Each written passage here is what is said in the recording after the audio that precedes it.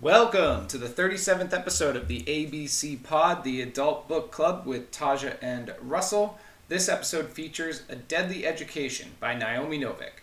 Spoilers are between the 49 and 1 hour 29 minute marks. We discuss our strong female lead as well as the incredibly original setting in this story. We also touch on some of the pieces that felt cookie cutter and what really made it stand out for us. We briefly discuss ways we would collect and store mana, and then end with our usual segments. So with that, let's hear it. Well, Taja and Russell, they both love reading books.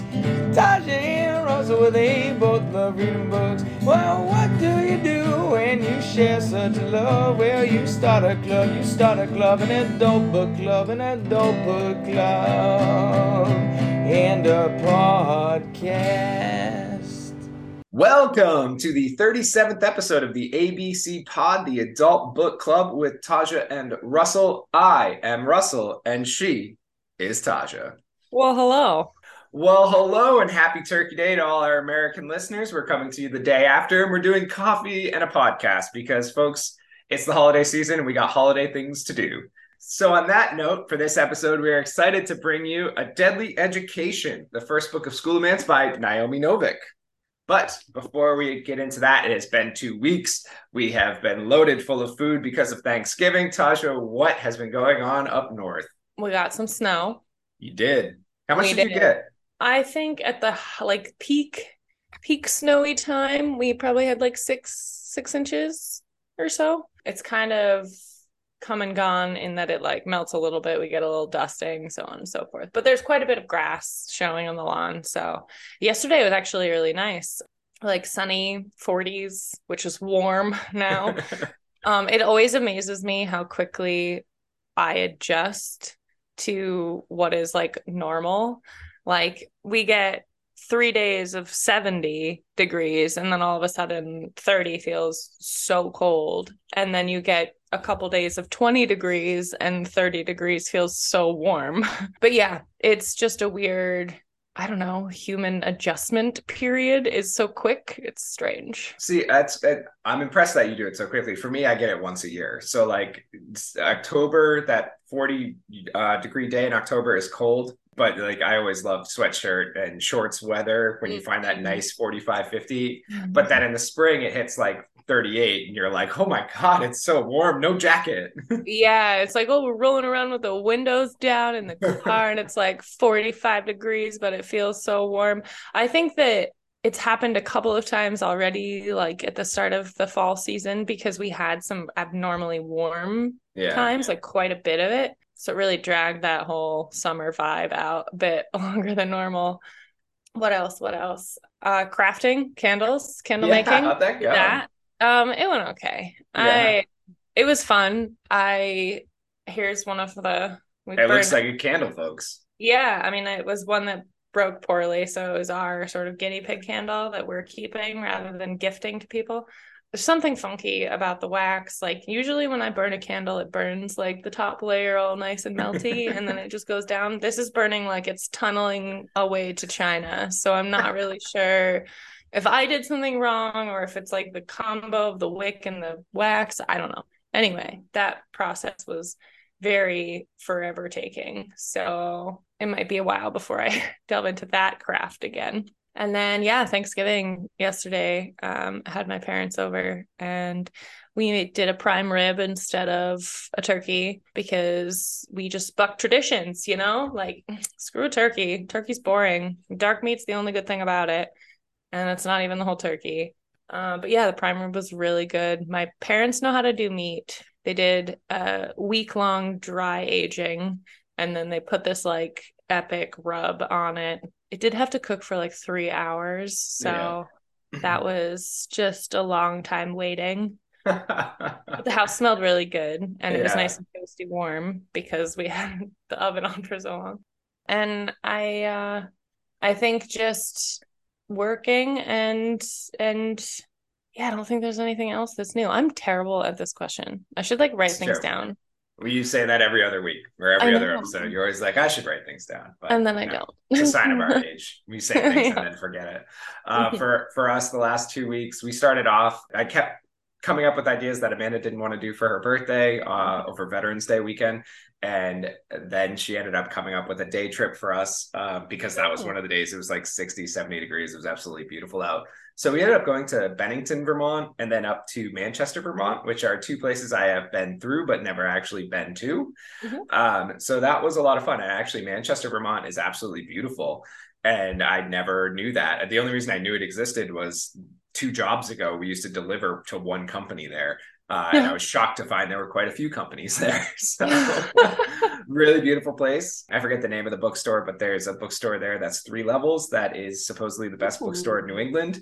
I thought it was okay. It had a great selection of new, but when you're reading hundreds of books a year, you're living in the used book world. You don't pay full price for books. Yeah, so they had some options there too, but it was just, to me, it was another one that I would have needed a map for. It felt like I just couldn't find what I was looking for. But we went to there was a lot of cool like artisan shops up there too, with woodworking and different kinds of artwork. So that was really cool just to see and look at all the prices of things that there was no way we could afford, because art is nice, but art is expensive. I was just going to say, it sounds like a cheaper version of Stowe, but maybe not actually cheaper. Well, it depends. Like, we found a cool woodworking shop that had some ornaments made out of wood, and we found a moose and a bee, so that was cool. Yay. We got to support them. But then they had like, those nice bowls that you're like, oh, this is great, and it's like $95. I'm like, it's a bowl. It just holds things. Doesn't need to be that expensive. So that was a couple weeks ago. And then last weekend,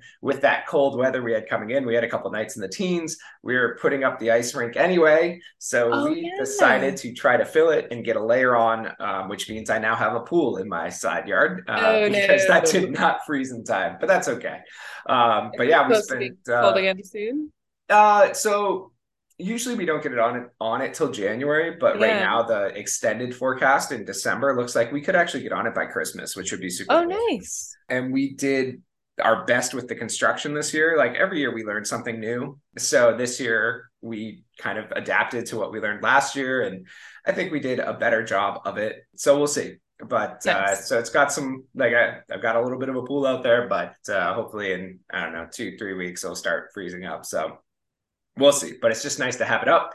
It's a good reminder that winter is coming, that ice skating is coming. Very exciting. And then for us, for Thanksgiving, we had one of my sister-in-laws and her family and my mother-in-law up, and they were here for like 9 hours, which is great. Actually, we do play this old game called Pokino. I don't know if you've ever played that. It's basically like bingo, but with your regular standard cards, and it's a little bit more than that, but whatever. And we play for money, and the last one is the coverall, and Amanda and I like made it so we only lost $3 because we won the coverall combined, because we were down. And there's some fun moments with that game, so it was nice to spend time with the family. And that was our first Thanksgiving we've done in COVID, so that was nice. But that's all come and gone. And in order to get them here, Amanda made us clean the house head to toe on places that I've never cleaned in the 14 years I've lived here.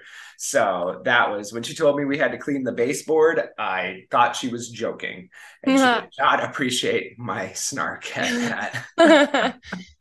But as she says, the house is so beautiful now and incredible and whatever. And of course she pledged all the doors, which we've had issues in the past where we pledged the floors. Turns out that makes it really slippery. So when you're using the aerosol spray on the doors, it still goes on the ground. So now around every door there's a slippery spot. I almost went down coming up from the basement yesterday. It was very terrifying. So our house is like a little bit of a traps and obstacle course. So I had a similar situation with something that I cleaned last weekend that had never been cleaned since we bought the house 7 years ago. Our shower door, it's one of those like glass stall showers, and the door frame is framed. I had purchased like a replacement, like little plastic like water shield thing for the bottom, but I bought it for an unframed door, so it didn't fit, of course. And in my finding out that it didn't fit, I had to like take the thing apart on my door, and like the area it's like screwed in with 2 little screws. I took that off, and it was so foul, like just really, really disgusting. Levels of, 7+ years. I don't know if the other person had cleaned it before then. Who knows how many years. That would be a wonderful place for Mouth Victoria to be hiding. course. Oh my gosh, yeah, exactly. And I also would have built up some mana just cleaning it. So it would have been Obviously. like double good. So we're getting into the book, but before we do, it's our bi-weekly reminder. Follow us on Instagram and Twitter. We are posting like one thing every other week, so we are not crowding your timeline. My nephew is trying to do a shoe sales thing I've told you about before. He's Yes. 13, so he started an Instagram and he's just entering all the contests where it's like repost this, repost this. Oh That yeah. his Instagram is Some trash. spam. We are Yeah. not. We are not trash. We will only show you a few things here and No, there. we have So quality content. It's just not, it doesn't happen very often. exactly. We are not influencers. So again, it's Adult Book Club 21, all one word, Instagram and Twitter. And now let's move back to the book. So once again, it is The Deadly Education by Naomi Novik. So this is our second time reading a Novik book, if you're not a usual listener to the show. The first was when we covered Spinning Silver, which was back on episode 18. Go ahead and pause here, go back and listen, and then come back here. Her other works include the 9-book Temeraire series, which we've discussed in Current Selection a few times, as well as her other standalone novel, Uprooted, which I think is on both of our TBR. We just haven't got there yet. A Deadly Education is the first part of the Schoolomance trilogy, which came out in September 2020, followed by The Last Graduate and The Golden Enclaves, which debuted over the following 2 years in September both times. So this is another one where I wonder how much was written all at once. Like I feel like when you get that Yeah. such The a regimented, yeah. cookie cutter release date, I feel like there's something fishy. Although authors can write a book a year, I've seen it done. That's true. I was gonna say though, like the way that the pacing is, it wouldn't surprise me if like she had the whole Thing planned out. entity. Yeah. Yeah, that would make sense. It was very well Yeah. done that way. So before we get into the book, Taja, would you like to read us the cover? Yes. I decided that Orion Lake needed to die after the second time he saved my life. Everyone loves Orion Lake, everyone else, that is. As far as I'm concerned, he can keep his flashy combat magic to himself. I'm not joining his pack of adoring fans. I don't need help surviving the Scholomance, even if they do. Forget the hordes of monsters and cursed artifacts. I'm probably the most dangerous thing in the place. Just give me a chance and I'll level mountains and kill untold millions, make myself the Dark Queen of the world. At least that's what the world expects. Most of the other students in here would be delighted if Orion killed me like one more evil thing that's crawled out of the drains. Sometimes I think they want me to turn into the evil witch they assume I am. The school certainly does, but the Scholomance isn't getting what it wants from me, and neither is Orion Lake.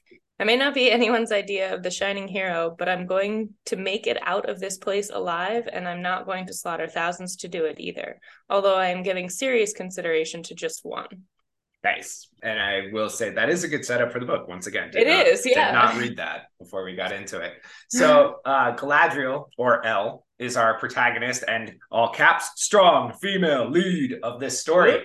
What did you think of her as we got to know her kind of right away? She was definitely had the strong female lead vibe going on. I think I struggled, I don't know if that's really the right word, a little bit with her sort of heavy-handed emphasis on how dangerous and powerful she is, but then also how, I don't know, she knows that she can do things, but she's decided not to, and she doesn't really give a good reason as to why she's not going to, if that makes sense. Like I wasn't ever fully convinced that she was really convinced. It was just kind of like, I'm gonna do this because it's not what's expected, maybe, which, I mean, power to you, to expect the unexpected. I think for her, she was just always worried what it would take. And it did sound like in this book with the magic, you don't really know the cost, or at least it didn't seem that way. So she was worried that if she did that one grand thing, it would just pull from wherever, which for her, it was very easy to pull from other people's life forces. And I did get the impression that she, while she's like a really capable magic user, and she obviously, the school is giving her all of these access to all these really really spells, she's not a bad person. Like, she doesn't want to kill all these people, which I guess is a good thing because all of that power in the hands of somebody different, like a couple of the other, well, the one dude in particular in the school, would be really bad.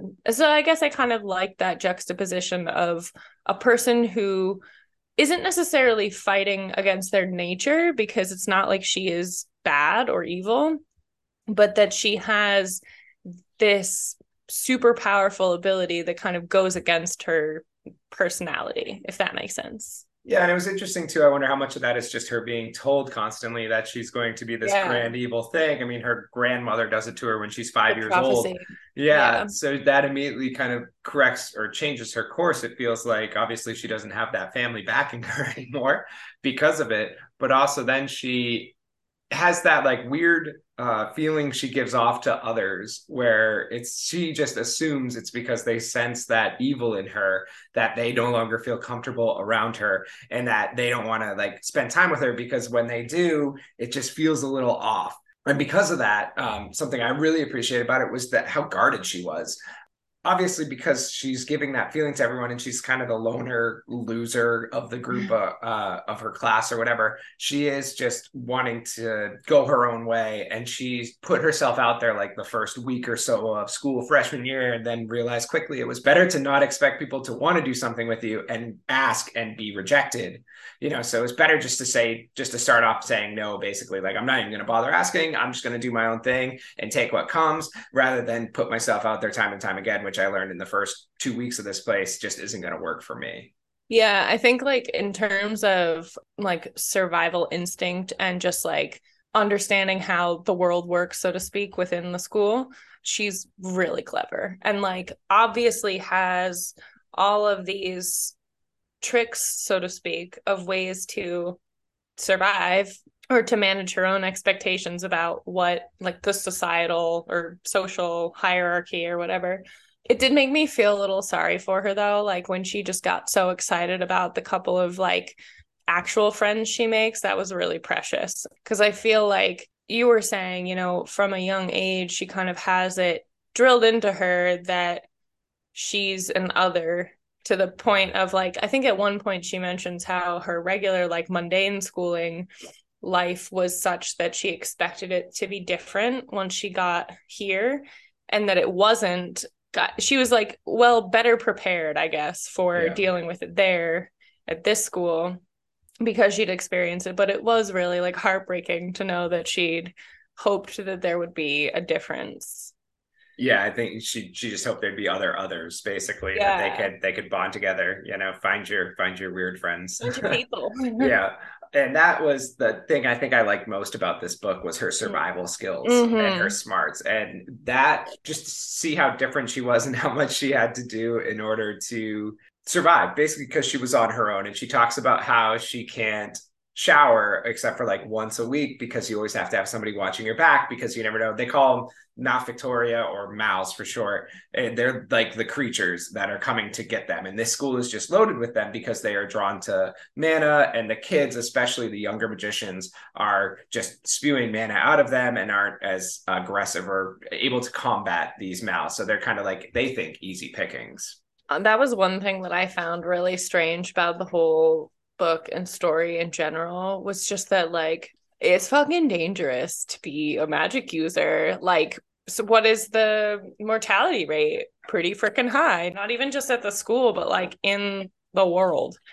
It was such an interesting look at magic. I mean, I think that was the biggest difference to me between like Harry Potter and Hunter and stuff, is like the stakes were higher.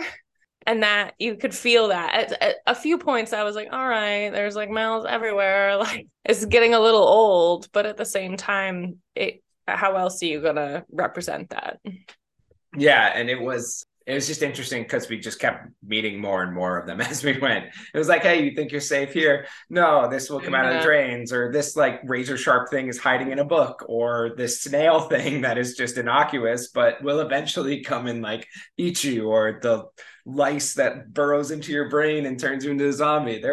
It wasn't just the big bad, chimera that you expect or you hear of in the first chapter. It's like these tiny, microorganisms that can also screw you up. And they like hide. That was something I thought was interesting about like even just her dorm room. Like she has certain tricks that she uses to prevent like the little mouths from getting at her, or from stealing her stuff, and like all these little things that I feel like I wasn't entirely sure if other students were having the same problems as she was.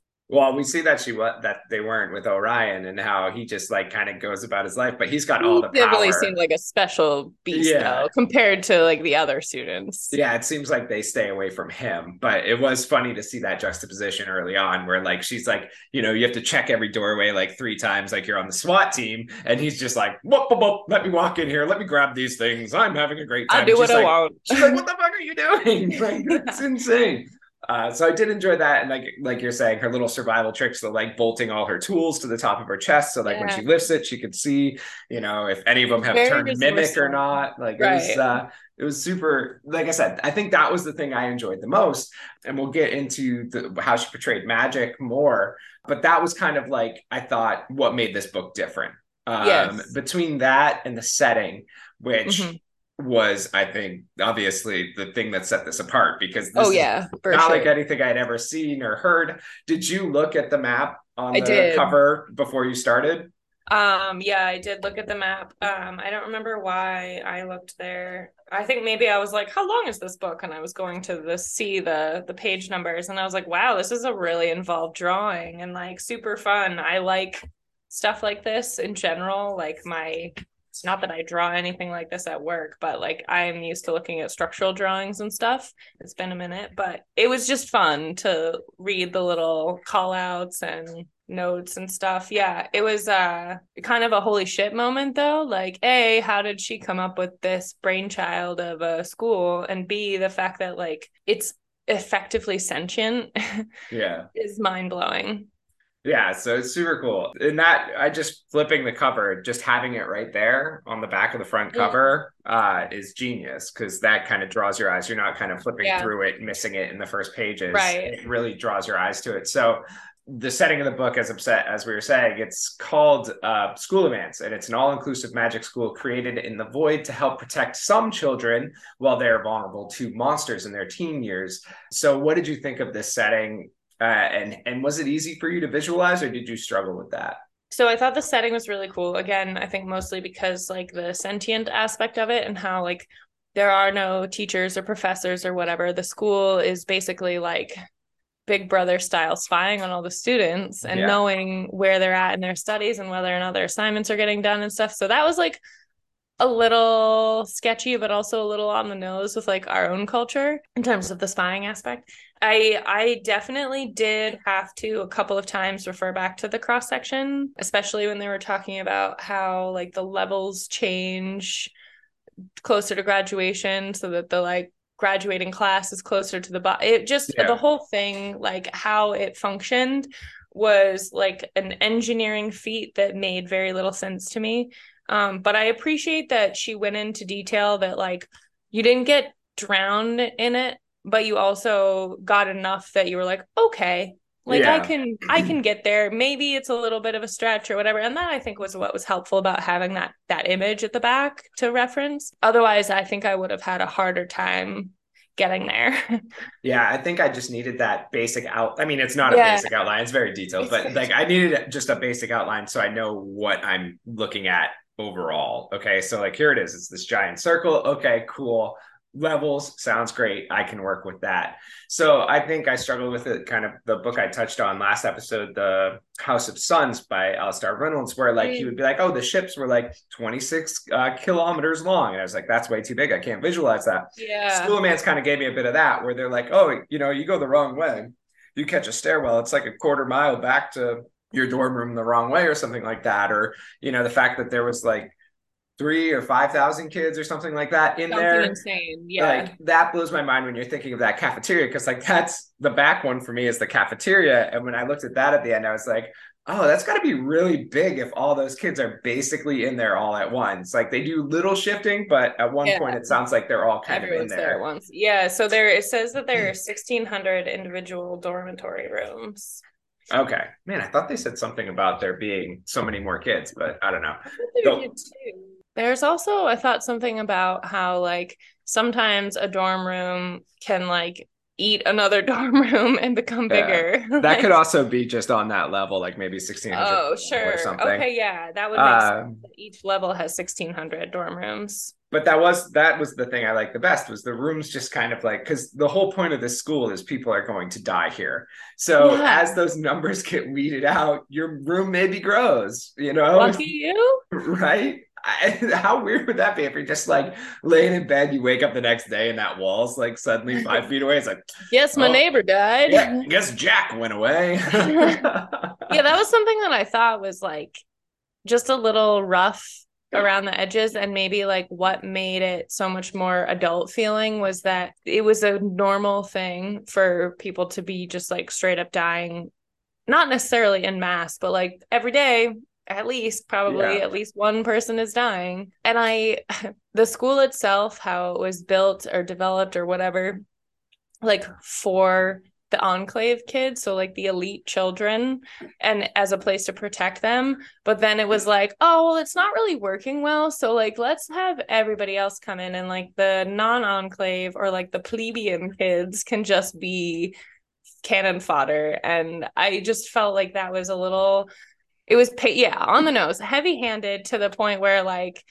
unremarkable, because it really happens. Yeah. Maybe not in those exact ways, but that's a normal thing. Yeah, you can see where that idea came from. And Yeah. they do say at one point when the school originally opened, it was like a 40% survival rate for the enclave kids. And then when they decided to let everybody in, it became like an 80% survival rate for those kids. And again, they basically started using magic shields, but also people shields, where they're like, hey, maybe we'll give you something on the outside if you protect me here, and then like push them aside and run out the doors before they could help them. So it quickly became obvious why this book is called A Deadly Education. Yep. Like there was no question in your Nope. mind as you're reading it. So I did like that. And again, just with the whole, everything was something that big, it makes sense that somebody would die basically every day, because there's so much room to cover and there's so many nooks and crannies. And when you're dealing with, like we said, kind of things that can squeeze themselves so small, they're kind of like, no matter what they do with their wards and all that stuff, she talks about how they're always coming through the vents, through the air vents, through the water drains, all that stuff. Like you just never know what you're going to get every day. And again, for her, for Elle to survive and have those 3 years of survival skills kind of leading us through that as we go, I thought was really, really cool. And I can't imagine going through that. I think we all like to believe we could survive on a desert island or something like that when we're in danger. But yeah, for her, it's like she's got like 2 shirts. She like crochets her blanket. She like trades for half a blanket later so she can make maybe a 3rd shirt. Like it's crazy to see how resourceful she was. And it just shows you once again, or me once again, that there's no fucking way I could do that. Oh no, I would 100% not be able to survive the school of ants, like even a little bit. Yeah, even with plenty of people. No, and like that, like you were saying, her resourcefulness, I think, was what made her extra endearing. Because like obviously the school, I don't want to say that it is out to get the students, but it definitely doesn't like help them all that much. Yeah. And that she is doing all of this by herself, and knowing that everybody else has friends, at least friends, if not actual allies. And that was kind of what drew us in. And I think it's the same story that we always fall for, where if you have that other, if you have that kind of lovable underdog, that's what you're going for. And I think Novik did really well to portray that, while also showing that she was strong.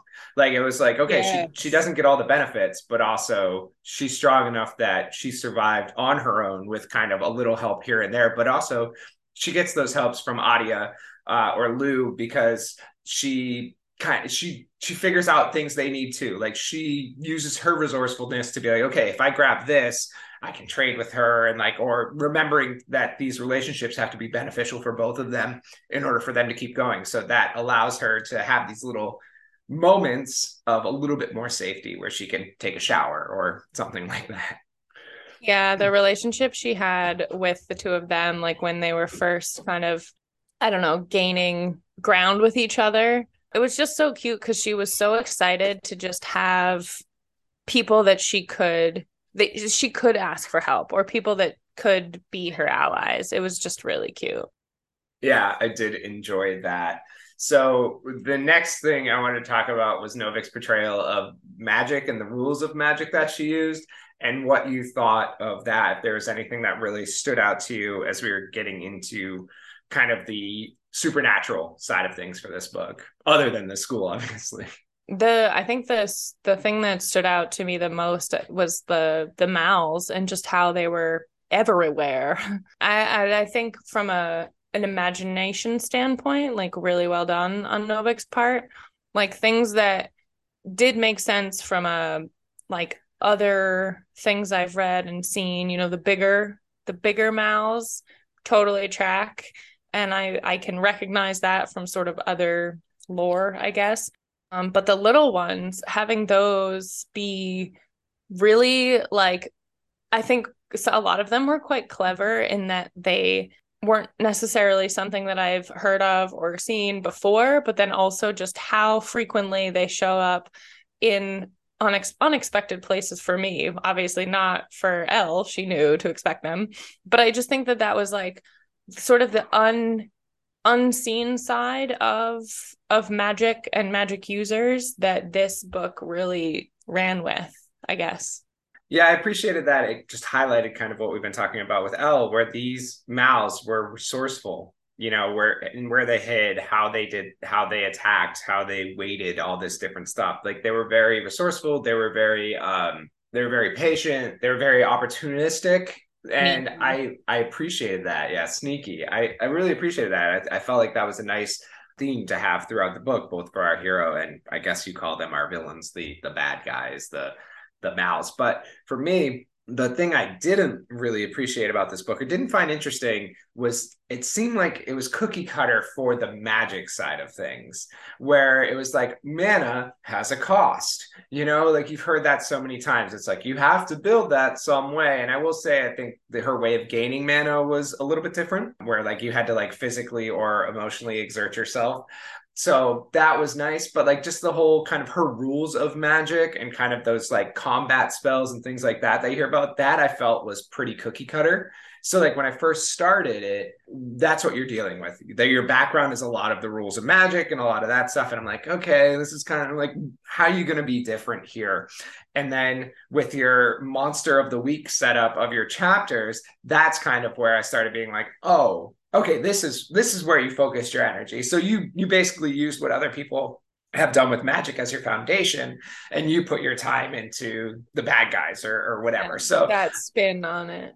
Yeah. So as you're getting into that, I definitely enjoyed that more and saw the creativity more. And it was just one of those things where like you see School of Mance at the beginning and you think, okay, this is going to be really unique, right? And then you're kind of going over the rules of magic and you're saying, okay, this isn't unique. Like what makes this different? And unfortunately, any book that deals with the School of Magic is going to be compared to Harry Potter at this point, right or wrong, however you feel. So as you're getting into that, I'm like, okay, cool idea on the school. Why are we doing this with the magic? Why didn't you put more thought into that? And then it's like, oh, okay, because that comes later with all the bad things. So like I said, it was a mixed bag for me, but I was really happy. And that's something I had to think about after too, because when I first wrote this question, I was like, cookie cutter.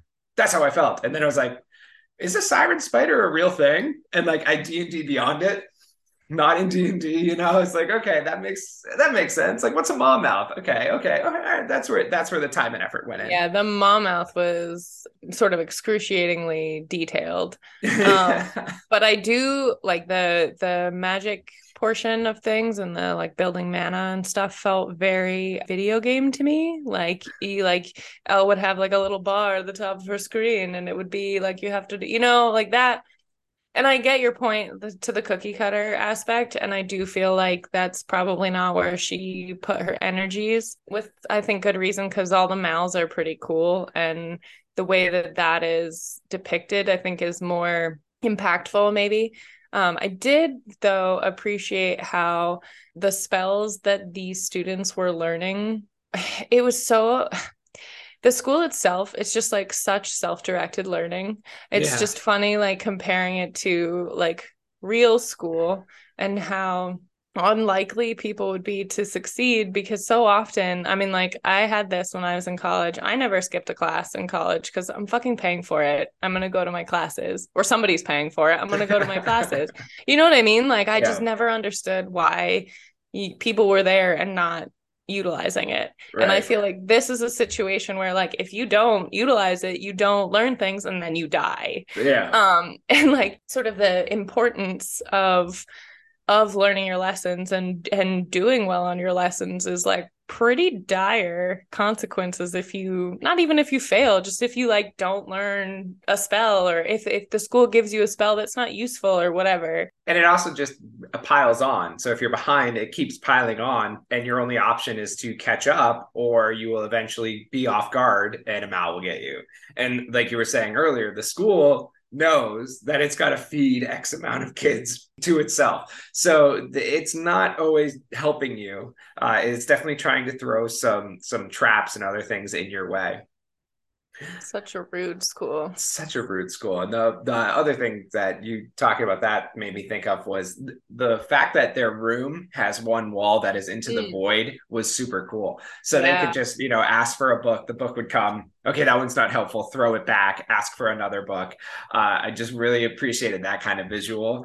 As you're just, I mean, it must be fucking terrifying because oh my god, like how do you get a good night's sleep knowing that the void is right there? Like, right? And once you're in, you don't get a breath of fresh air for 4 years. Or I mean, we never really talk about how long terms are. So hopefully it's just a year. Yeah. So that's just staring out into that abyss. I would definitely go crazy. Oh, for sure. And then how she like at some point later on touches on how the void could like, you can get dead or you can get crazy. Yeah.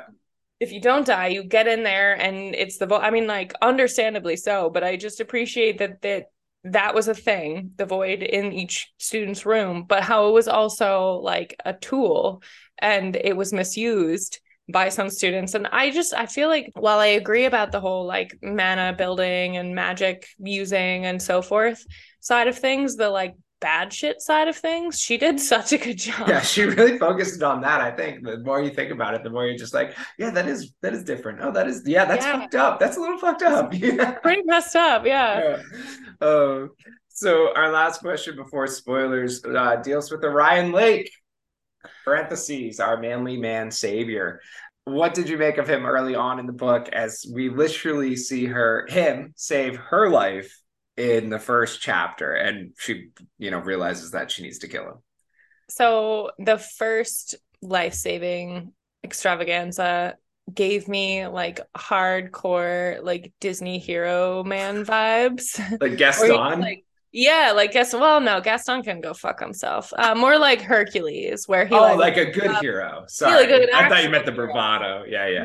No, because I don't think that's the thing that I liked about Orion is that he was almost as reclusive or lonely or whatever as Elle, but he's in the spotlight, and it's not because he wants to be in the spotlight. He's just like really fucking good at killing Mals and really likes doing it because he gets mana from it. So he does it a lot. And I think he has a lot of feelings, and I appreciate that about a dude or about anyone because I also have a lot of feelings. But he's in this position where there are certain things that are expected of him, and he has certain sort of like moral code almost of like things that he thinks is the right thing to do, and doesn't necessarily think about the consequences, as we find out later, but neither here nor there. I think that his first like foray into, us meeting him at first, I was like, Buddy's coming in with like massive Hercules style, like, I know what I'm doing, but then is actually like a sad boy. And I don't know. I really liked Orion. It was interesting to see, again, start to finish on Orion without getting too spoilery, but it was interesting because how we see him at the beginning is through Elle's eyes, right? And for me, I'm like, okay, savior complex much? Like, I've got to help everyone, and I'm going to I'm not going to sleep because I've got to save everyone because these people can't save themselves. And then you kind of learn more about him, and you learn like it's almost like he can't shut that off. Like he's not doing it so people will love him. No. He's doing it because that's just what he does. He's like driven to that. And like he carries every death that happens, quote unquote, on his watch, which is just insane.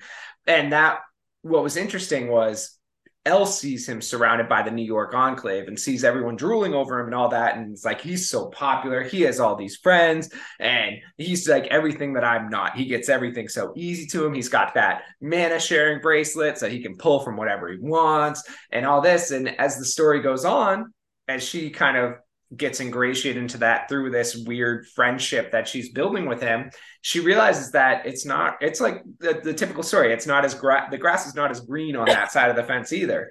So, or it's not what it seems like on the surface. It's not even at all what is really going on. And that I really appreciated because it made me like him more as we read, because that my first impression of him, because she even says, she's like, I could have used that spell to like save a bit of that, whatever the first mal is. And then I could have given it to Adia and she could have made like a floating light to go between our doors that would have helped keep mals away at night. But instead he just came in and blew it up. And now I spent the next 3 hours trying to find a cleaning spell and my room stinks, and it's like, I'm going to kill him because I don't want him to think that like he can keep saving me or whatever.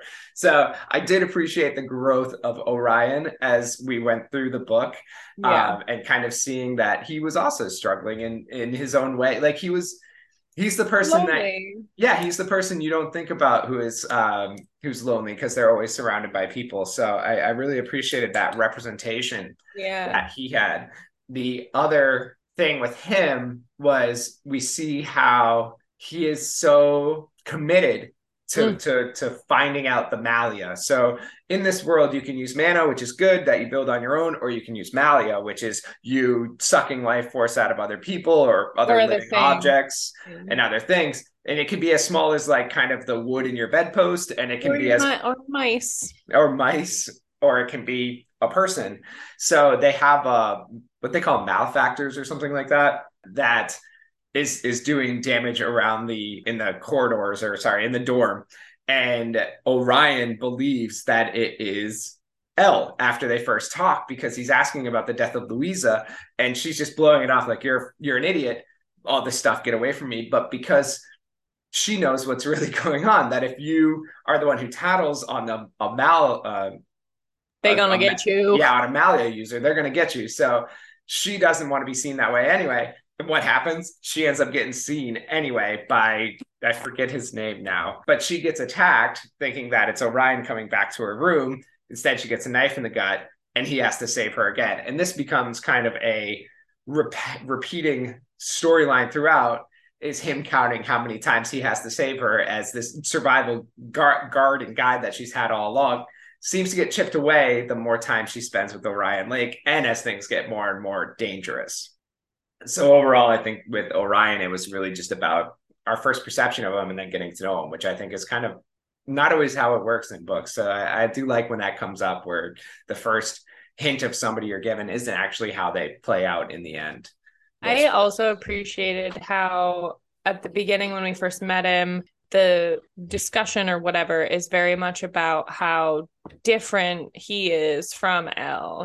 He's just like, got everything perfect magic boy, and she is not. And then it turns out they're actually like quite similar in terms of their personalities, I guess. And I think that that's just real fresh.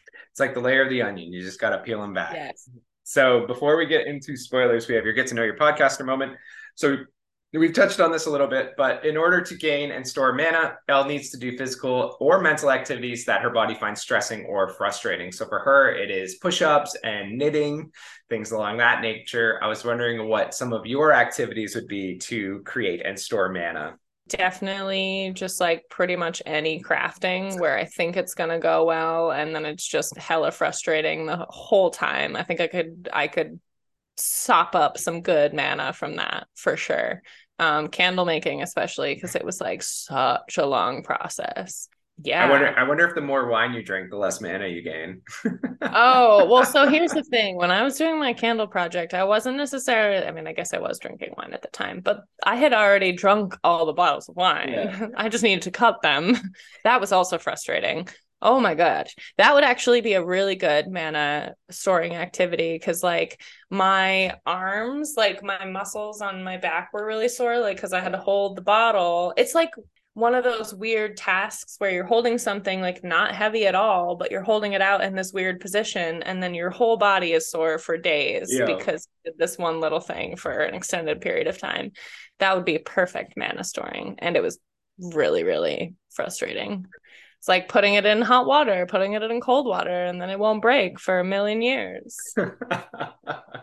For me, my first one I put down was reading Gork. Just do that. Oh my God. You would get so many crystals super easy. Just read Gork over and over again. That would be hellish. Like, I don't think that it'd be would worth it. No, I was gonna say that would be mana I don't want.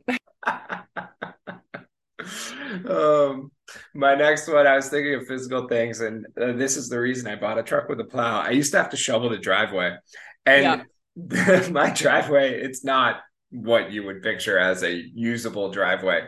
So that, I mean, we had, but I think my usual was about 5 hours on it. Good God. Yeah, there was when we got like a foot of snow or something like that, it took me 2 days. And I was like, I was a younger man then, but I was pretty sure I was going to have a heart attack at like 26. Like, what happened? Well, he shoveled his driveway. That's hilarious and sad in equal parts. But I also feel you, because yesterday, or was it the day? I don't know. At one point, I'd taken the dog outside. She was on a leash and she got like a little bit of the zoomies. So I was like running around with her, and I ran maybe like 10-20 steps, and I was like, that was some good mana activity. It was definitely like physical labor, but it really wasn't. It was just, I'm old. I remember like 10 years ago, we played Capture the Flag at camp, and at one point I was sprinting, and I was like, this is the first time I've sprinted in probably 7 years, and I haven't done it since. Will not go back. That checks out. Running is so stupid. I mean, power to all of you people who like running for fun. It is not a thing I enjoy. Lee will tell you this. She knows the 3 things that I hate, which one is now not true, but running, math, and fish. And running is still quite high on that list of things to hate. I just don't understand why people do it. I'll walk all day. I will walk for a long. That would be a good mana storing activity, because like it is physical exertion, but it'd be something that I don't hate. You know, it would be like a win-win. But she does talk about the more you do it, the more you have to do as your body gets used to it. Like it used to be she could do 25 push-ups. Now she has to do 100 or something like that. So. Which I guess from a like cookie cutter standpoint, I do appreciate that there is that layer of added difficulty. Yeah. I mean, like, I'm sure she doesn't appreciate it, but I thank you, Naomi Novik, for making something not quite so boring. That would be the ultimate upsetting thing if it was a video game. Like, I did all the push-ups, what do I have to do more push-ups? The last one I did that I actually thought of this morning was picking wax beans, because when I was a kid, we had a huge garden, and I cried one day instead of picking wax beans. And like I say, I was a kid, I was probably 11 or 12. It's embarrassing. So I won't eat beans, like very rarely, maybe once a year. And whenever I go over to Amanda's dad's house, he's always like, Barry is over here losing his shit over that story. Whenever I go to Amanda's dad's, he won't make beans. He goes, we're gonna have beans, but I knew Russ was coming. Like, appreciate it. Fuck wax beans, they're not worth it. All right, so with that, us complaining about things we don't want to do or that we do poorly, we're going to move into spoilers. So here's your song. This is the pot that we're going into spoilers. If you don't know the book, get out. Because this is the pot that we're going into spoilers. It's time to learn what Scholomance is all about in spoilers. And I will say the one thing we haven't really touched on with this book is it was very much just a story. So this was actually, I think, the shortest spoilers I've ever written. So folks, sit back for the next 30 seconds as we get through this. The school year continues with increasingly more and more attacks of mals on students, with Orion saving the day most of the time. Orion and Elle are basically attached at the hip, which makes everyone believe they are dating, which raises Elle's status from 0 to hero as people begin trying to get close to her and be her friend just to get closer to Orion. Some members of the New York Enclave see her as a threat, though, and make a few attempts at her life, which are thwarted. With graduation of the senior class coming up, friction between them and the juniors is at an all-time high. Because of how many lives Orion has saved, the mals in the graduation hall have become hungrier and more desperate. The ones that can have slipped through the cracking defenses and made it into the school proper, but the biggest and scariest await the seniors when they will be left to defeat them before they can leave. To try and appease everyone without a massive slaughter, a plan is devised to send a small group into the graduation hall early in order to fix the cleansing mechanism that is supposed to run before graduation day to clean out the mouths, but hasn't been working for over a century. A group of top seniors volunteer for it, once a spot at almost any enclave is guaranteed for their effort, along with Orion and Elle. The group makes their way into the hall, and although it is more difficult and takes 10 to 20 times longer than expected, they manage to fix the cleansing mechanism, or at least believe they do, and escape with only 2 casualties. Once back in the stairwell, Orion and Elle have to make a mad dash back up to their dorm before the biannual cleansing fires come to kill all the mouths hiding throughout the school. They don't make it all the way up and instead get stuck in the hallway of the shop's level. With the cleansing fire closing in on them and the thought of death imminent, Orion kisses Elle and she realizes that he has been trying to date her all along. She knees him in the balls in order to free her hands and mouth so she can cast her own ring of mortal flames to use as a fire break around them and save their lives. After they are saved, the two are separated when a large mass of students find them still in the hall and want to hear all about their adventure. Elle goes back to her room to recoup and eventually meets up with her 2 friends to recap the day. Orion makes his way to the room hours later, and the two have a conversation, agreeing to remain friends and wait until they graduate next year to decide whether there is something between them. They then head to the cafeteria where the induction of new freshmen is underway, and Elle is surprised when one of the incoming freshmen has a note for her from her mother. This reveals the secret of her parentage, and the book ends with the note's last line warning her to keep away from Orion Lake. Bom, bom, bom. This was a great ending for a cliffhanger, kind of. Like, it wasn't a huge cliffhanger, but something to keep you wanting you to keep going, where you're like, oh, fuck, that's exactly the opposite of what I thought would happen. So we almost got through this without our strong female lead not having a love interest. What did you think of Orion and Elle's relationship as it went along and where it finished? I appreciated that it was mostly focused on mutual benefit in terms of like hunting, well, staying alive, hunting mouths, whatever. And then once she discovered that he was a lonely boy, like she was lonely, that she kind of looked at him in a different light. I do think that she was right to recognize that everybody else thought that they were dating. Yeah. And I thought it was cute and stereotypical that Orion didn't notice that that was what everybody else noticed. But I guess I appreciated that it wasn't taken immediately to some romantic side of things, which totally checks out because like they've said a few times how it doesn't make sense to have romantic relationships inside the school. I mean, her parents' situation being the ultimate reasoning. Yeah. But I don't know. I mean, I guess I appreciated that once he realized that she wasn't the Maleficer, is that what we decided Maleficer. It was? That he respected her abilities and wanted to spend time with her because she was the sarcastic bitch about things and nobody else was like that. And yeah, I liked their budding friendship. I don't really know that I care for it to be romantic. But yeah, I don't know. I like their friendship first, obviously. I almost rather it wouldn't. I get that in that moment of we're going to die anyway. In that moment, totally checks out. Sure. And I love that she fucking knees him in the balls and we're inside of her head as she's like, I can't cast if your mouth is on my mouth. Like, why are you holding my hands? I need we need to live. Yeah, you're being an idiot. Fuck off. I'm going to knee you in the balls. Fucking hilarious. I did like their friendship more. I really appreciated that Orion was drawn to her, and it made sense. As, again, we learned more about him. He's drawn to her because she treats him like a person, and she's not just hero worshiping and oh my god, and like trying to use him to get to an enclave or whatever. Exactly. She's just saying like, Lake, you're a fucking idiot, fuck off kind of situation. And also you're a moron. He says that to him, so of course he loves it. And like every time he runs off, she's like, you're a fucking idiot. Like, where are you going? And when they're coming up with the plan, and he's like, I'll just do it. She kicks him in the knee, knock him back down in the chair. She's like, would you shut up? Like, stop jumping to save the day. That's the thing I also appreciated about their friendship. Like he enjoyed being around her because she treated him differently than everybody else does. But I also think that she very much recognized that he is a person and that he needs people to look out for him too. Like a few times where she was basically like, I'm not going to let you do this alone, or I'm not going to let Yeah. you make this choice. It's just like really quality friendship back and forth, tete a tete. Yeah, and I like that's what I liked about it. And that's one of those ones where you look at that I think if it's happening in real life, half the time that people say, well, we don't want to ruin what we have, by seeing if there's something romantic here. What I really appreciated about it was she found so much more strength in herself by being around him. She had mentions numerous times that as she was growing up with her mother, because of everything, she was being attacked by mouths all the time because they were out on their own in their little yurt.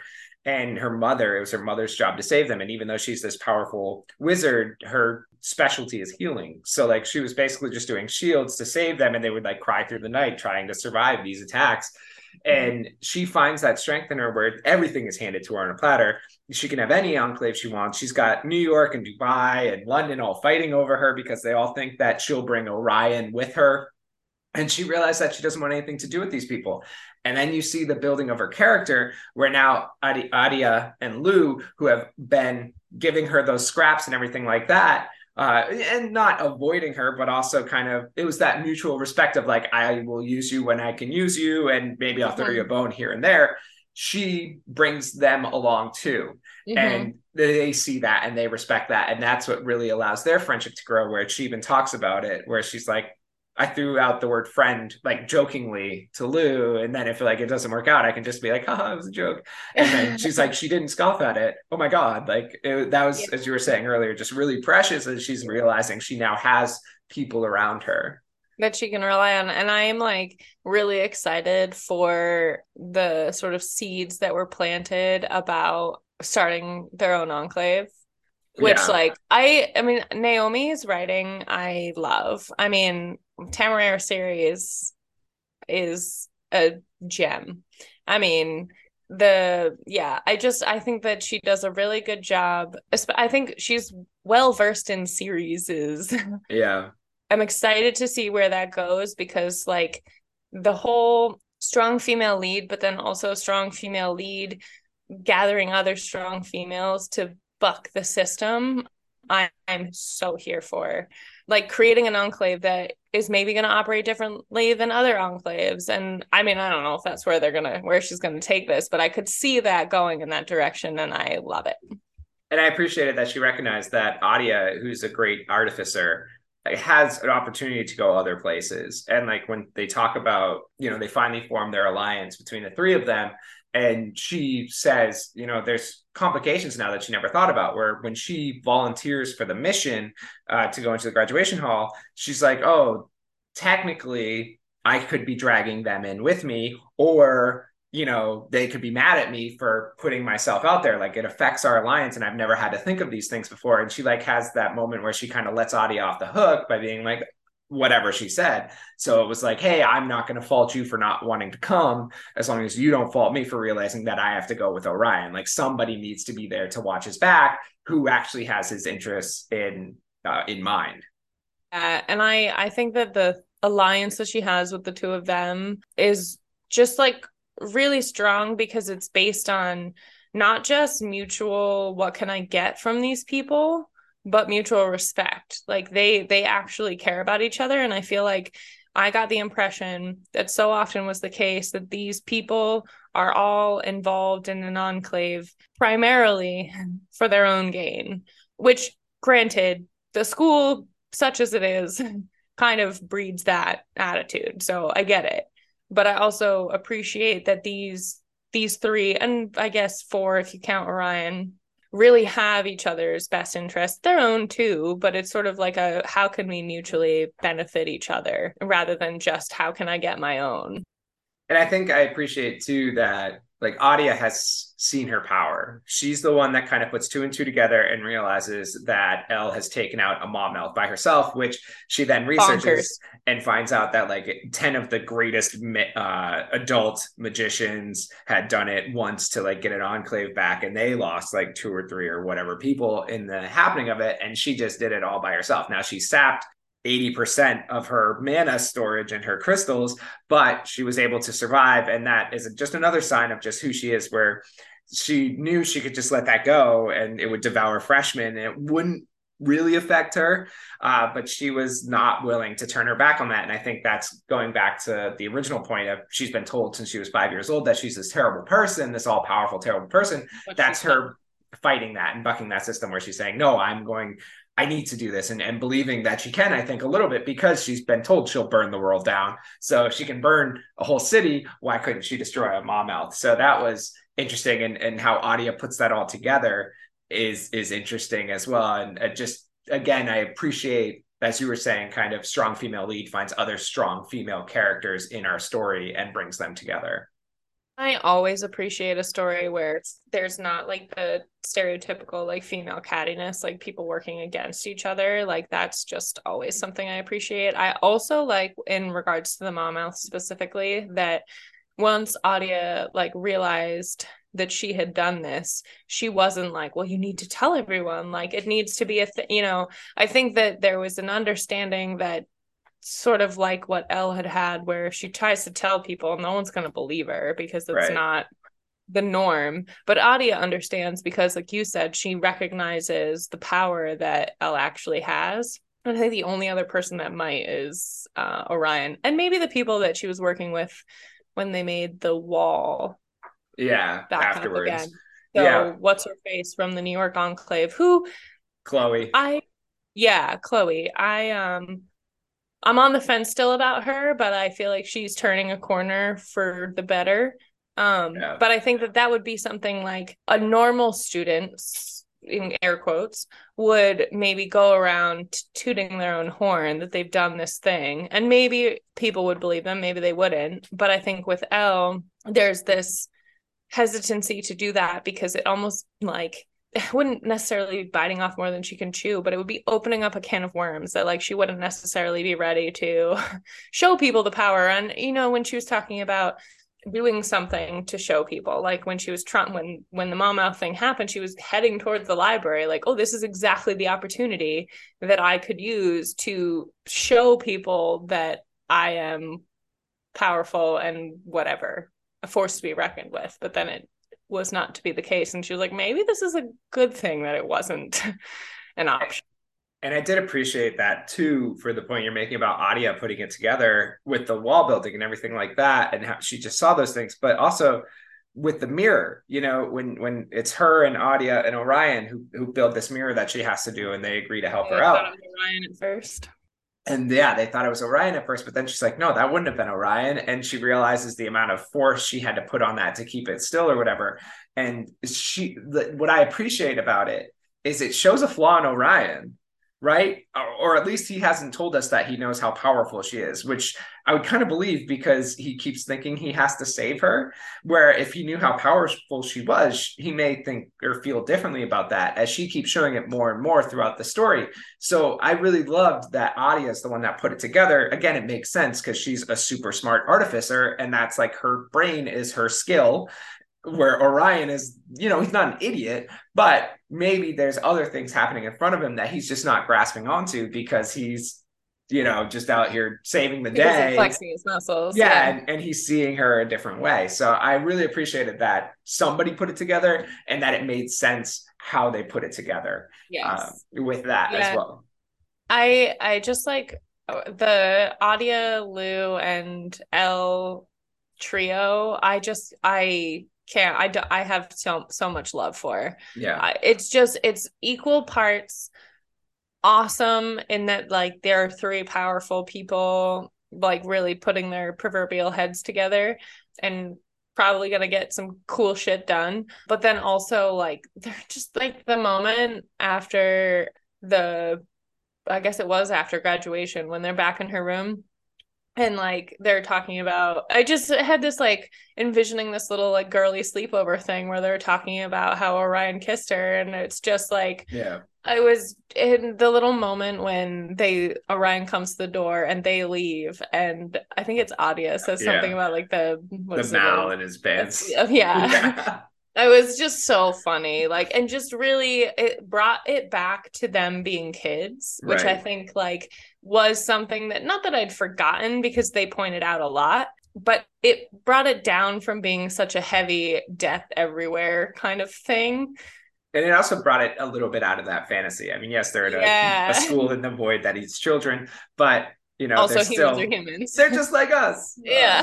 sort of. And the other thing too, with their alliance and with Lou, what I really appreciated is how she Oh. recognizes that Elle knows that she was playing around in Malia, that she had snuck in those mice to kind of do that, and like she even And that says, she doesn't want to anymore, and that it would be easier for her to do it, but she's not. She's going to take the hard way, and I love that. and she says it's from outside pressure from her family, or like even Elle kind of mentions that was kind of her way of maybe being able to survive, is that her parents were forcing that on her. Yeah. And then they have that total honest moment between the group where it's like, I don't really have any mana stored. It's like, okay, we have our work set out for us, Yeah. And then she was like, I want to train you some mice familiars. And Yeah. I was like, oh my God, yes. That was so cute. I was like, get everybody in on this enclave with mice familiars. Yeah, it was their everything was very So precious. cute. So I did So appreciate that Elle grew stronger rather than changing because of what was yeah. happening around her with Orion, where the easier course would have been, I'm just going to lean into an enclave and leave these people Especially behind or whatever. because when she starts out with things, I think that was her goal too. I thought she understood that of herself, that she wanted to reach some kind of agreement with some enclave, like maybe not Yep. New York, whatever. Like she had a couple of quote unquote options in her mind, but then was sort of like, you know what? Fuck this. And I love that.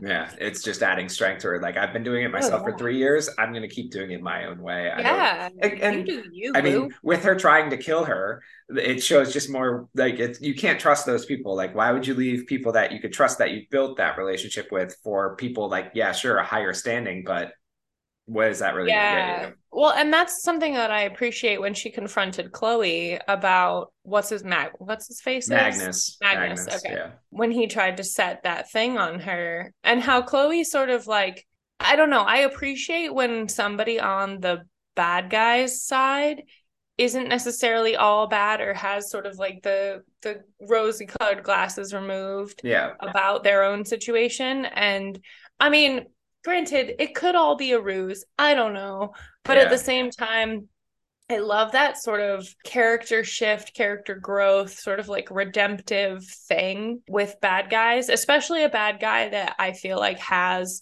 a connection. I also found it odd in the back of the book how they had a little visual of Elle's room and a little visual of Chloe's room. And I was like, well, Chloe at the beginning, like when we first started reading it, I was like, Chloe Schmoey, like who cares? Yeah. And then I was like, well, this clearly matters somehow, or else they wouldn't be showing her room. And then I did also want to see like Adia Lou's room, because Well, that's what I thought was weird, and I think the biggest point it's putting across is just the the difference in privilege. comfort. Yeah. And like all the things she has there that things could hide in and all that, and how just those kids don't have to worry about it because they can drop a mana from their enclave and have a shield up all night, and it's not a big deal.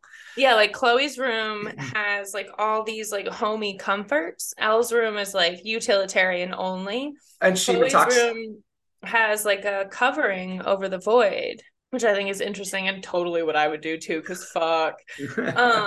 But yeah, like you said, there's just all these places where bad things can be hiding. And then Elle's room is like Spartan. And Elle even tells us how like she took apart the shelf or their desk or something to make a shelf. Like she basically created her room so there's less room for things to hide, because the cookie cutter wasn't safe enough for her if she was going to make it through that. So I did appreciate that. Moving into the end of the book with the mission, what did you think of that whole situation with fixing the broken cleansing system? So it felt like someone had hit fast forward when we got to like the part where they decided they were going to go in. Well, and that's the interesting thing too, because when I was writing this, I kind of thought that too, but this takes place over like a month. It's not, that's the crazy thing. So like, it does feel like we're, to jump on your point, it's like, we need to do something. We have a week, we can do it. It felt really fast, but the whole book was like not that much time as you would think. No. And that's the thing, like that part felt like fast forward only because it read more like a montage than the rest of the book did. And the rest of the book had that sort of like monster of the week vibe, like you were saying. And then this was very much like, again, like a montage. It was like, okay, and then we do this and then we do that. And then like if there had been music overlaid it, I would have been totally nonplussed. But Yeah. I did appreciate that they came up with who was going, they came up with a plan, they did the thing. It did feel not as dire once they got to the graduation hall that I thought it would. Like I would have expected that to like drag out a little more and to feel more consequential. Like, yeah, a couple people died, but it was like a couple people died. And maybe that's just because that's what happens at School of Mance. Fucking people die. Like, Yeah. I don't like that's not really that big of a deal at this point. I did like that they had such levels of teamwork, I guess. I thought that that was pretty critical and also just like a good maybe foreshadowing of like how seniors should be dealing with graduation is coming up with like a quote unquote plan of attack. Like, yeah, you don't necessarily know what mouths are down there, but if you have a focused goal like they did with repairing stuff, they were so much more successful than I imagine they would be as just like enclave, this enclave, that enclave, and that enclave going in and doing them. You know what I mean? Like, Yeah, it kind of bugged me a bit as you're talking about with the montage situation. And granted, they had pick of the litter as long as it wasn't enclave kids, which if you're going for valedictorian, it's because you're not in an enclave. You don't have an easy route. So I guess that does make sense. But these kids get their alliances, and that's what it's basically your senior project is working on your battle formation and figuring out all your pieces and who can bring what, learning new spells, all that stuff. And for them to just kind of in a week be like, here's the plan, and oh, we got it down to 5 minutes, and the artificers are the best in the world, so obviously they made all the parts we may or may not need, even though I guess we saw blueprints, but we've never really seen this thing. We don't even really know how it works. not only that, but like real adult magicians had gone in repeatedly and failed. Like I would have been like, sorry kids, this is an impossible task. And that's the thing I don't get, because my understanding is graduation happens, Yeah. and then induction happens, and induction happens through graduation hall, doesn't it? Isn't that the No. one way in and out of the void? I understood like they all just like materialized in the Okay, that would make more sense. But my thought was, I thought it was induction. There's only one door in and out. So graduation, you run out. Induction, you come No, I back think in. you're right because like all of the mouths are just satiated from having eaten all of the graduating seniors that didn't make it out. So if that's the case, assuming that I read that right, why wouldn't a group of adult magicians come in then and fix it?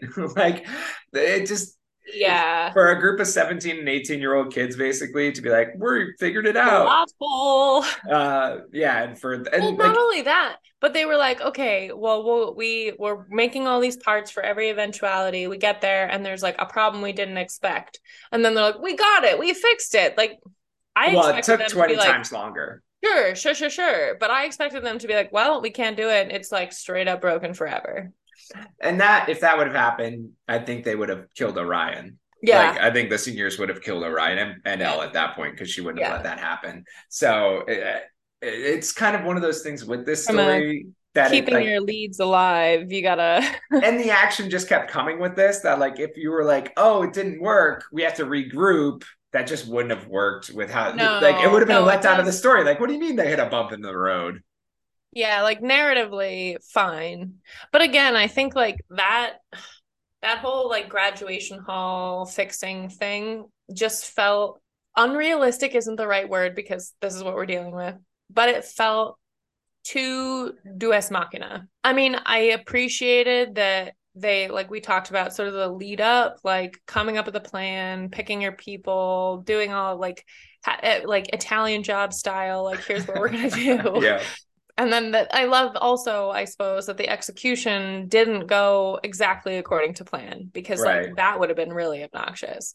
But it still felt like meh. It was too pretty. It was a feisty and bow. It's been a while since we used that. It was too pretty of a feisty and bow. And the one thing I will say that I did appreciate about it is that she did put in the background work to make it make sense, where kids were pressured to do Sure. their exams for them so the group could practice and didn't have to worry about Yeah. exams. The enclaves gave a guaranteed spot to anybody who Sure. volunteered, whereas before Sure. you're kind of like, yeah, you're in, but you might Maybe. not be in. So Yeah. that made sense for why kids on the outskirts are, some of them were like, oh, I got an in at whatever, Yeah. like India, Dubai or but I something. wanted Shanghai or something like Yeah. that. Like that made sense. So I did appreciate that those were filled in to where it made sense how they were kind of getting the best of the Sure. best and how those kids would come up with a plan. So there is that. And they had some redundancies in case people fell, which they did, although they didn't have a redundancy of English speakers. So that was a little bit Oh, messy. always. So they couldn't Um, talk about what was going on as they were having issues.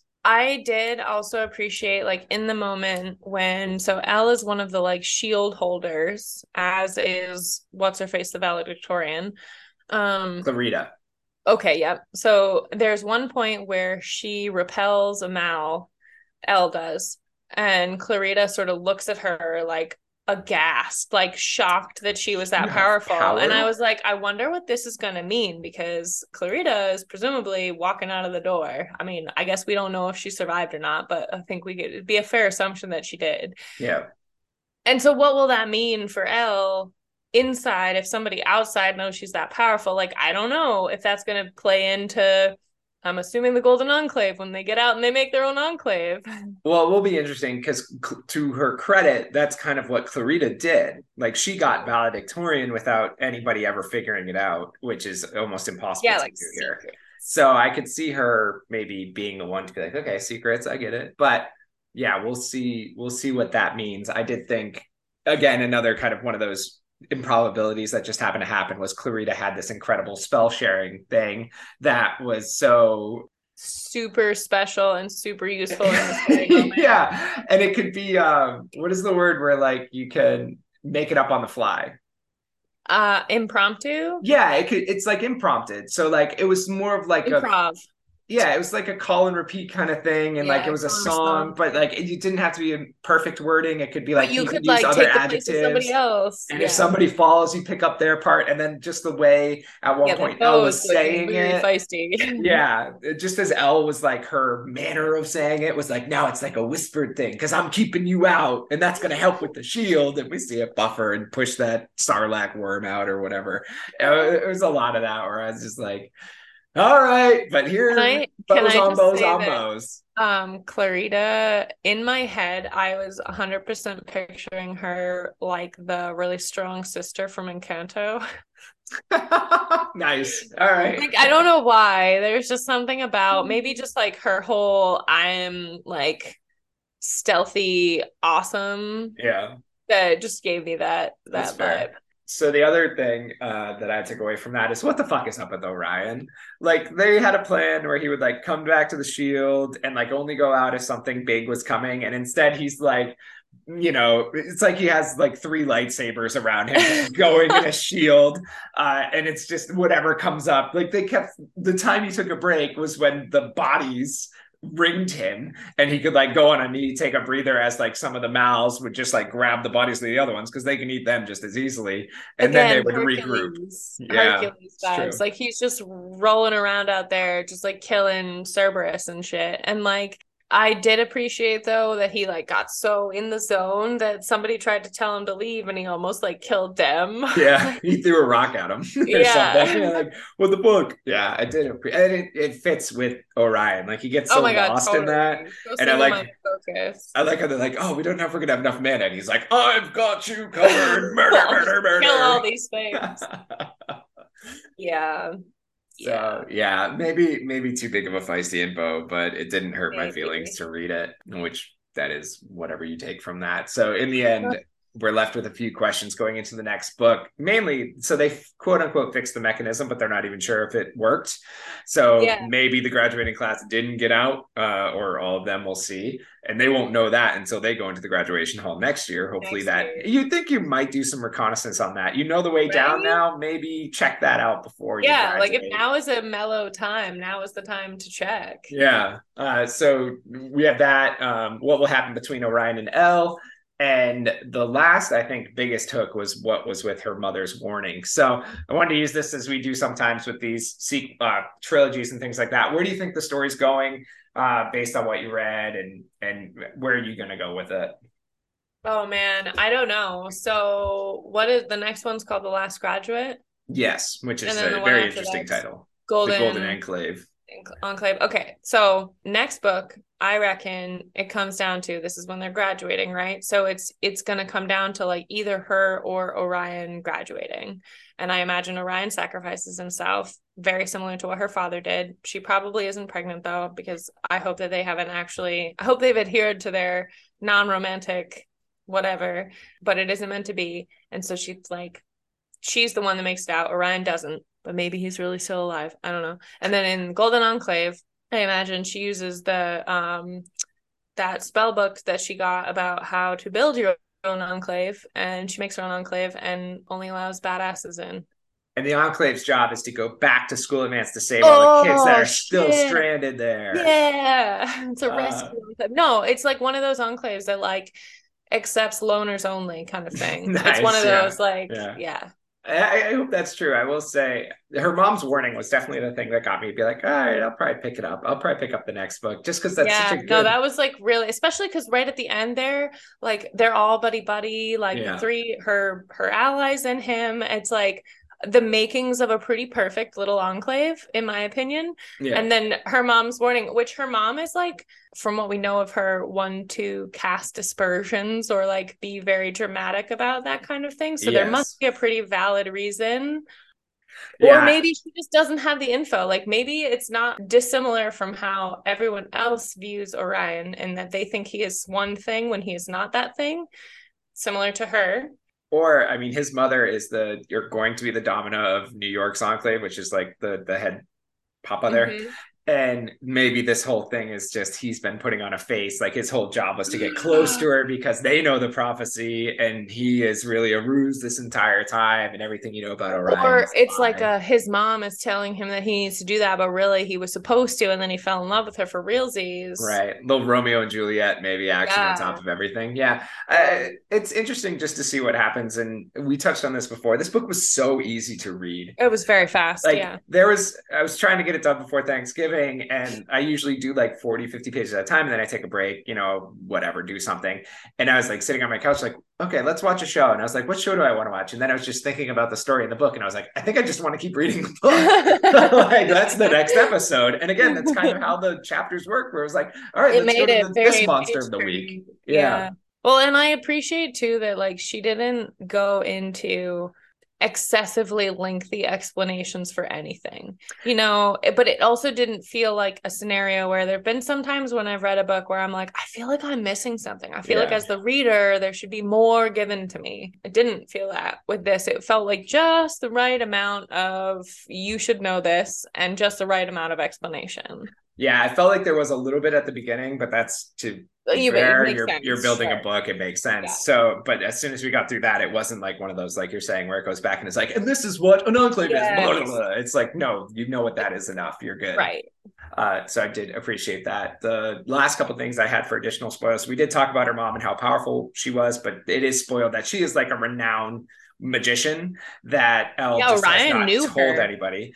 And that was one thing I found interesting. So Orion knew her from the crystals. She showed the crystals that she was using to store her mana, and she was like, how'd you get one of her crystals? And she's like, oh, like he's like, how'd you get 50? You're a loser. Yeah. And she's like, oh, my mom, she made them for me. Yeah. But he doesn't tell anyone, to his credit.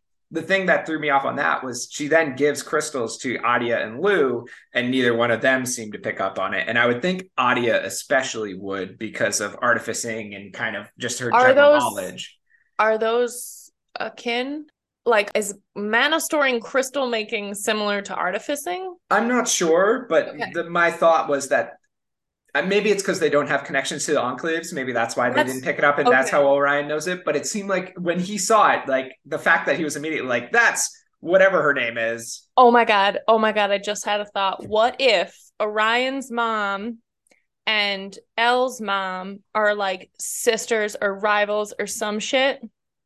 And so it's like, stay away from Orion because he's your cousin. But he wouldn't know. He would know. No, he wouldn't know, because what if they're totally like, what if they're sisters but they fucking hate each other or something? And so Orion's been like grown up knowing that this person is like, man. I don't know. I love that idea. I literally just thought idea. of that. I love that idea. If he knows, and that would make, that'd be great. Maybe he doesn't know that they're cousins, but maybe he knows that, like, maybe he knows of her mom, of Elle's mom, because of the animosity that his mom has for her or something. And it would make sense because her mom hates Enclave so much, and thinks everything should be given for free. Like all her healing is given for free and everything. Oh my God. What if we're writing the books for you? They're already out.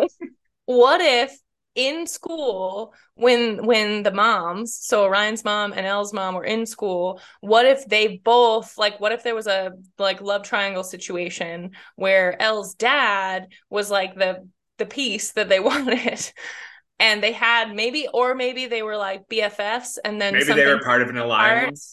Yeah, maybe they were exactly. But then, like, maybe when they left, and maybe because maybe all of them were in a little alliance together, and nobody helped to save Elle's dad, and so Elle's mom was like, "Fuck everybody, I'm out," and now hates everyone. And I don't know, but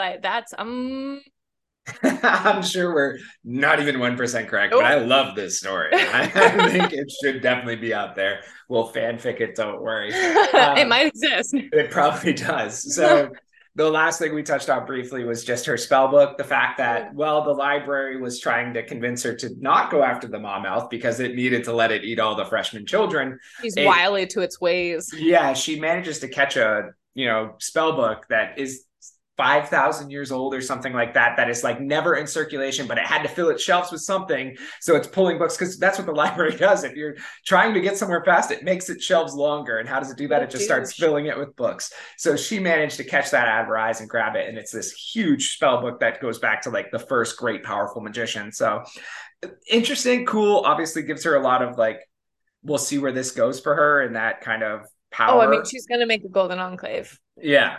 So I just thought that was just changed her status as well, as people now see her. It was another way of her putting herself. It's currency for her. Yeah. Yeah, absolutely. I also feel like I fully appreciate Novik's, like, the narrative aspect of having the books be, I don't want to call them sentient, but they are picking who they live with based on how well they are treated, and how Elle recognized this, and she's like building this beautiful like bookshelf thing for it, and like talks to it all the time. And like, I can totally relate. Like, I oftentimes give inanimate things my love.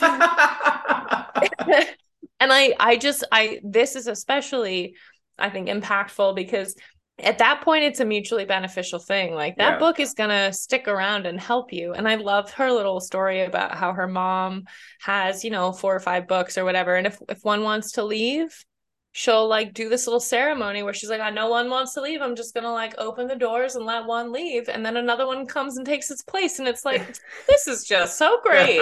It is so great. Oh, it's so true. Yeah, I did appreciate the love of books and how like she even talks about how she's like going to make a little LED strip for the inside of the bookcase because they like electronics. Yeah, that was so funny. That was a very great touch to that. Before we move away from the book, is there anything else you wanted to touch on in spoilers? I don't think so. I'm excited to see where like her enclave go. I'm gonna just call them that. I mean, it's an alliance right now, but it will be an enclave, everyone knows. Yeah, I want to read these, but I have 70 something books on my TBR, so it's gonna be kind of, if I run across it, if serendipity allows, if the book comes to me. There you go. Nice. That is absolutely fair. Yeah, I'm excited. Like, I'm leaving this, after talking about it too, I'm leaving happier. Me too. And like, I wasn't disappointed, but like I said, it felt like just a story. And now I'm like, okay, there's a little bit more. It makes me feel warm and fuzzy about this. Really planted the seeds nicely, because it's not like it's not like a I need to know right now, but it's also like a, oh well, I don't actually care. It's like a nice happy medium between the two. Yeah, it's serendipity. We'll leave it to fate. Yeah. So, on that note, we are going to move out of spoilers. So, before we leave this book, we have to give it a score. We do this on our D20 scale. So, 1 is bad, 20 is good. And then we will add or subtract points to it based on a modifier or ability from the classic game Dungeons and Dragons. So, on that note, Tasha, what are we giving this book and how does it lay out? All right. So, I enjoyed this book. I am gonna give it an 18 straight roll because that's my lucky number. And that's like an easy one for me to go to when I do rolls. Let's see. I appreciated quite a few things about it. The strong female lead thing, the friendships, relationships, whatever. I appreciated that it wasn't like heavy-handed on the romance. I liked that it was a page turner. I liked that I read it quickly because it was keeping my attention and it was an interesting story, as you said. And I do appreciate the way that the cliffhanger was done. It was that really, it's a nice hook. It's a hook that doesn't, as we just said, doesn't like force you to go to the next one, but it also doesn't leave you wanting. I mean, in a like, well, that book sucked and I don't understand why we're here. And then I'm gonna give it a +1 for Arcana. So that's a 19. I think that the magic side of things, as we talked about before, was sort of, I think cookie cutter is a good description, just sort of a baseline in terms of like the mana. And there was stuff that I thought was neat about it. I think particularly the bad side of magic, which I don't think is often expressed as fully in magic books. And I appreciate the way she did that and how heavy the emphasis was on that in the school. And the Maleficaria and the Maleficers. I liked that there was like a good distinction, an easy distinction between like the bad guys and the good guys. Yeah. But that the bad guys were like still part of everyday life. In any case, I think that the magic was not mind-blowingly different, but different enough to be something that wasn't boring. Yeah. So that's a 19. Nice. So I bumped it up 1 as we were talking, just because, like I said, it made me feel a little bit, I don't know, better about it. So I'm going to go with your other lucky number 13 for me on the roll. And it's basically what we've been saying. Like now that I'm actually keeping a real Goodreads, I am like using that kind of as a scale where like, to me, this was a solid 3.5 star. I wish they'd let you do half stars. I know we've talked about this, but that I think is so important. I agree. And I that's kind of where I put it. Again, like it was a great story. I didn't want to put it down as far as like, it just kept your interest. The Monster of the Week kind of set up. I really enjoyed that part of it. It wouldn't be the first book I told you to read, but I would definitely say, yeah, check it out. If that's kind of what you're into, check it out. And we'll see how it goes as the trilogy goes on, because sometimes they can totally blubber that up. But that's a good point. We'll see what happens there. So for me, I was just kind of thinking along those lines of like, good story, not anything super powerful in it. I did appreciate Elle and how she kept finding strength in herself. I think that's huge. If there wasn't so much death in it, maybe it'd be great for like young children to read. Right. So maybe not quite yet. But I did appreciate that kind of show of character. And then, as you were saying, the Mals being the difference and kind of the bad side of the magic. That's what I was focusing on So for me, it's a +2 for animal handling. Ooh. As I was putting the Mals out there as kind of just different magic kind of situation. Because that was kind of my favorite part of what she brought to it, was all these different monsters of the week and how they sounded like things you had heard about before. There were parts of them that you could recognize, but then there were also other parts that were just completely their own thing, and how resourceful they were and how different she made them. I really enjoyed kind of as we came across those again, from like the tiniest snails that have like glowworms on them that hide from light because they know they're not powerful enough, to the Maw-Mouth, which nobody should be able to defeat unless you're Elle. So for me overall, it's a 15, which again, if you're thinking of stars, it's almost a 4-star book. I think that's super solid for this. And I think it's, again, something that if you want to check it out, it won't take a lot of your time. Give it a shot.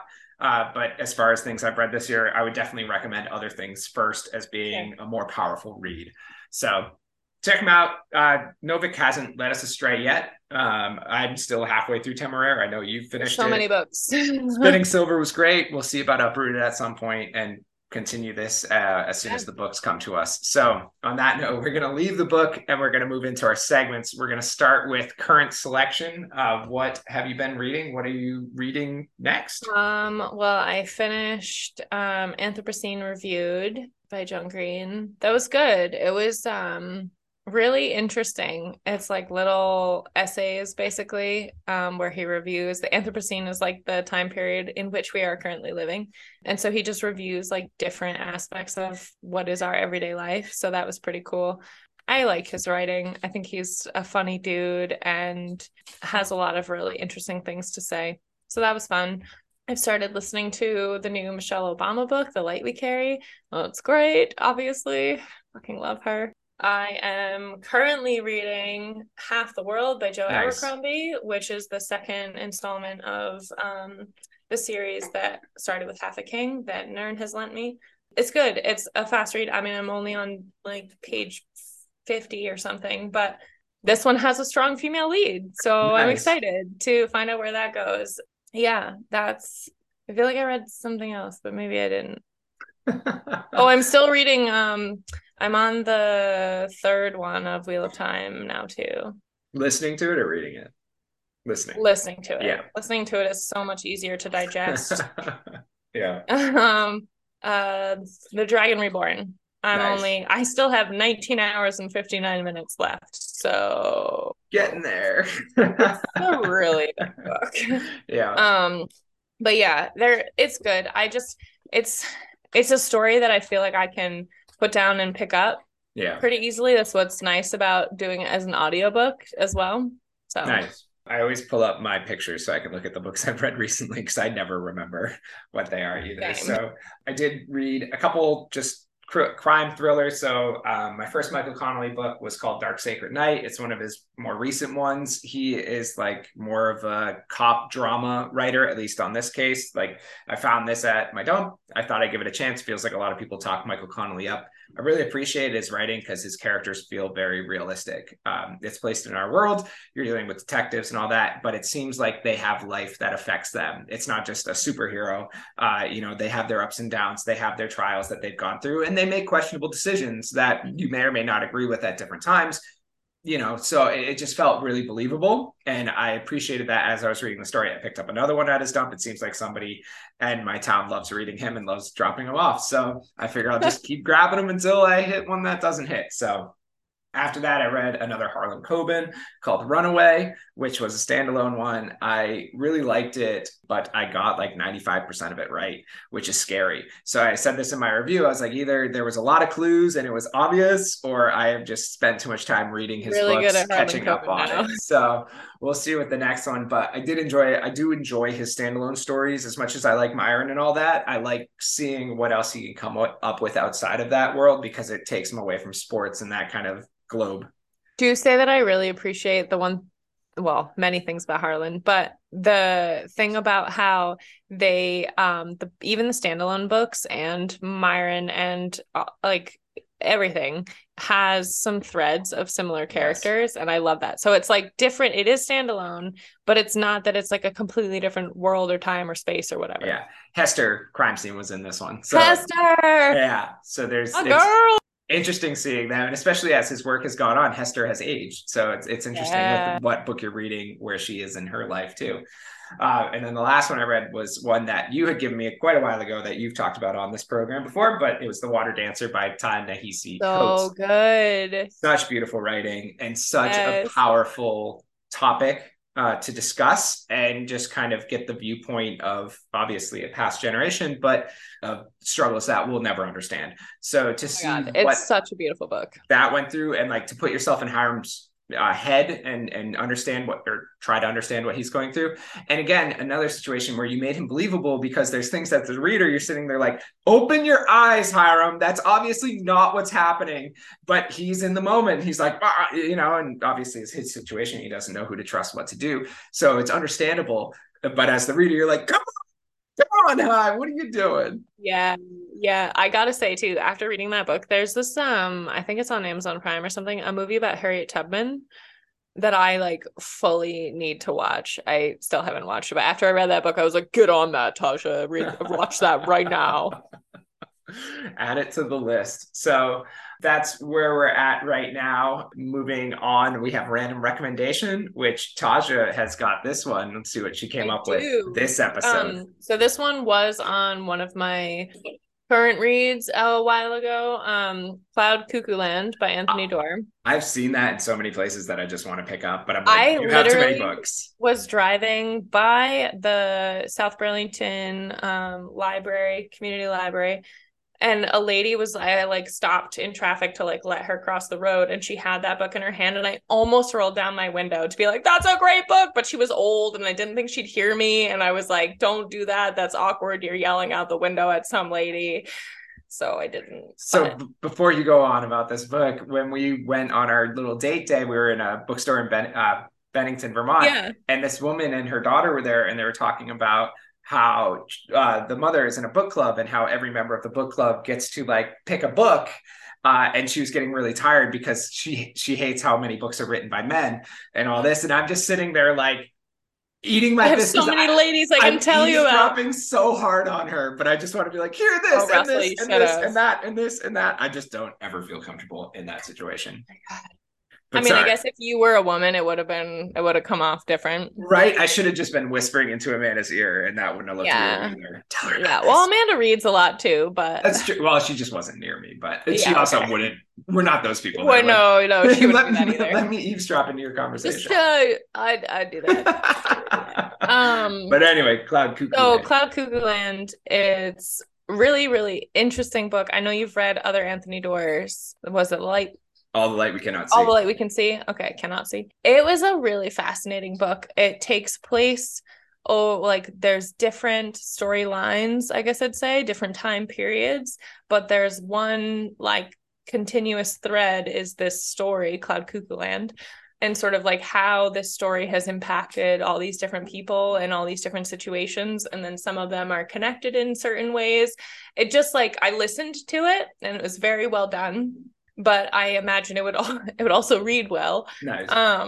But it was just one of those books where like I would stop listening and I would think about it quite a bit because cool. Yeah, it just, I mean, he's a fantastic writer, and the jumping between the different timelines and storylines and stuff, and then kind of like you in your head figuring out like how things are going to coalesce. And it's clear, obviously, some of them, how they relate to each other. Like these two storylines are kind of happening like simultaneously with two different protagonists, I guess. But yeah, it's just a really, really interesting book. It's hard to define, really. Yeah. But yeah, I definitely recommend it. It was a lot of fun. I've seen that a lot on the internet of people recommending it or saying they enjoyed it or anything like it's that. Very it's like impactful, just like how and it's so on the nose, I guess, of how one story, which is what the story is about, how one story can impact so many individuals and their lives and over such a long period of time. It's just, it's how powerful, it's a powerful story about a powerful story. That's awesome. I just want to run and grab it. It's very good. Definitely one of those ones that seems to be everywhere that everyone's talking about. That if I had a copy to give you, I would, but damn audiobooks. I know. It's okay. Hey, also however you want. As just like a random recommendation, like throwback, I guess. This isn't really right. So I think I mentioned to you that I had lunch with a friend of mine that I hadn't seen in like over a decade. Yeah. And she texted me recently to say that she was listening to Razorblade Tears and she's loving it, and that she would listen to a whole bunch of other books and she was like, fuck you, because I have things I need to do with my life, and now I'm just listening to audiobooks. And so it was just like really affirming little moment that we had where she was like, I was like, sorry, not sorry. Yeah. This is great. I'm loving that you love it. It's a great book. Also hope you find more and don't do anything with your life because you're listening to audiobooks. Hey, as you should, let your life be consumed by books. There's no t-shirt. Yeah. So. Let the books come to you. Let the books come to you and then let them consume you. Yes. So to finish up this episode, we have what's on our next podcast. I'm very excited for this one. It is something you've been seeing, or we've been seeing everywhere. A lot of people are saying this is the book of the year. So it is Tomorrow and Tomorrow and Tomorrow by Gabrielle Zevin. It's an absolutely beautiful such a cool book cover. I cannot wait to get into it. So the little blurb from the book is, it's an exhilarating novel by the best-selling author of The Storied Life of A.J. Filkry. Have to check that one out too, maybe. Two friends, often in love but never lovers, come together as creative partners in the world of video game design, where success brings them fame, joy, tragedy, duplicity, and ultimately a kind of immortality.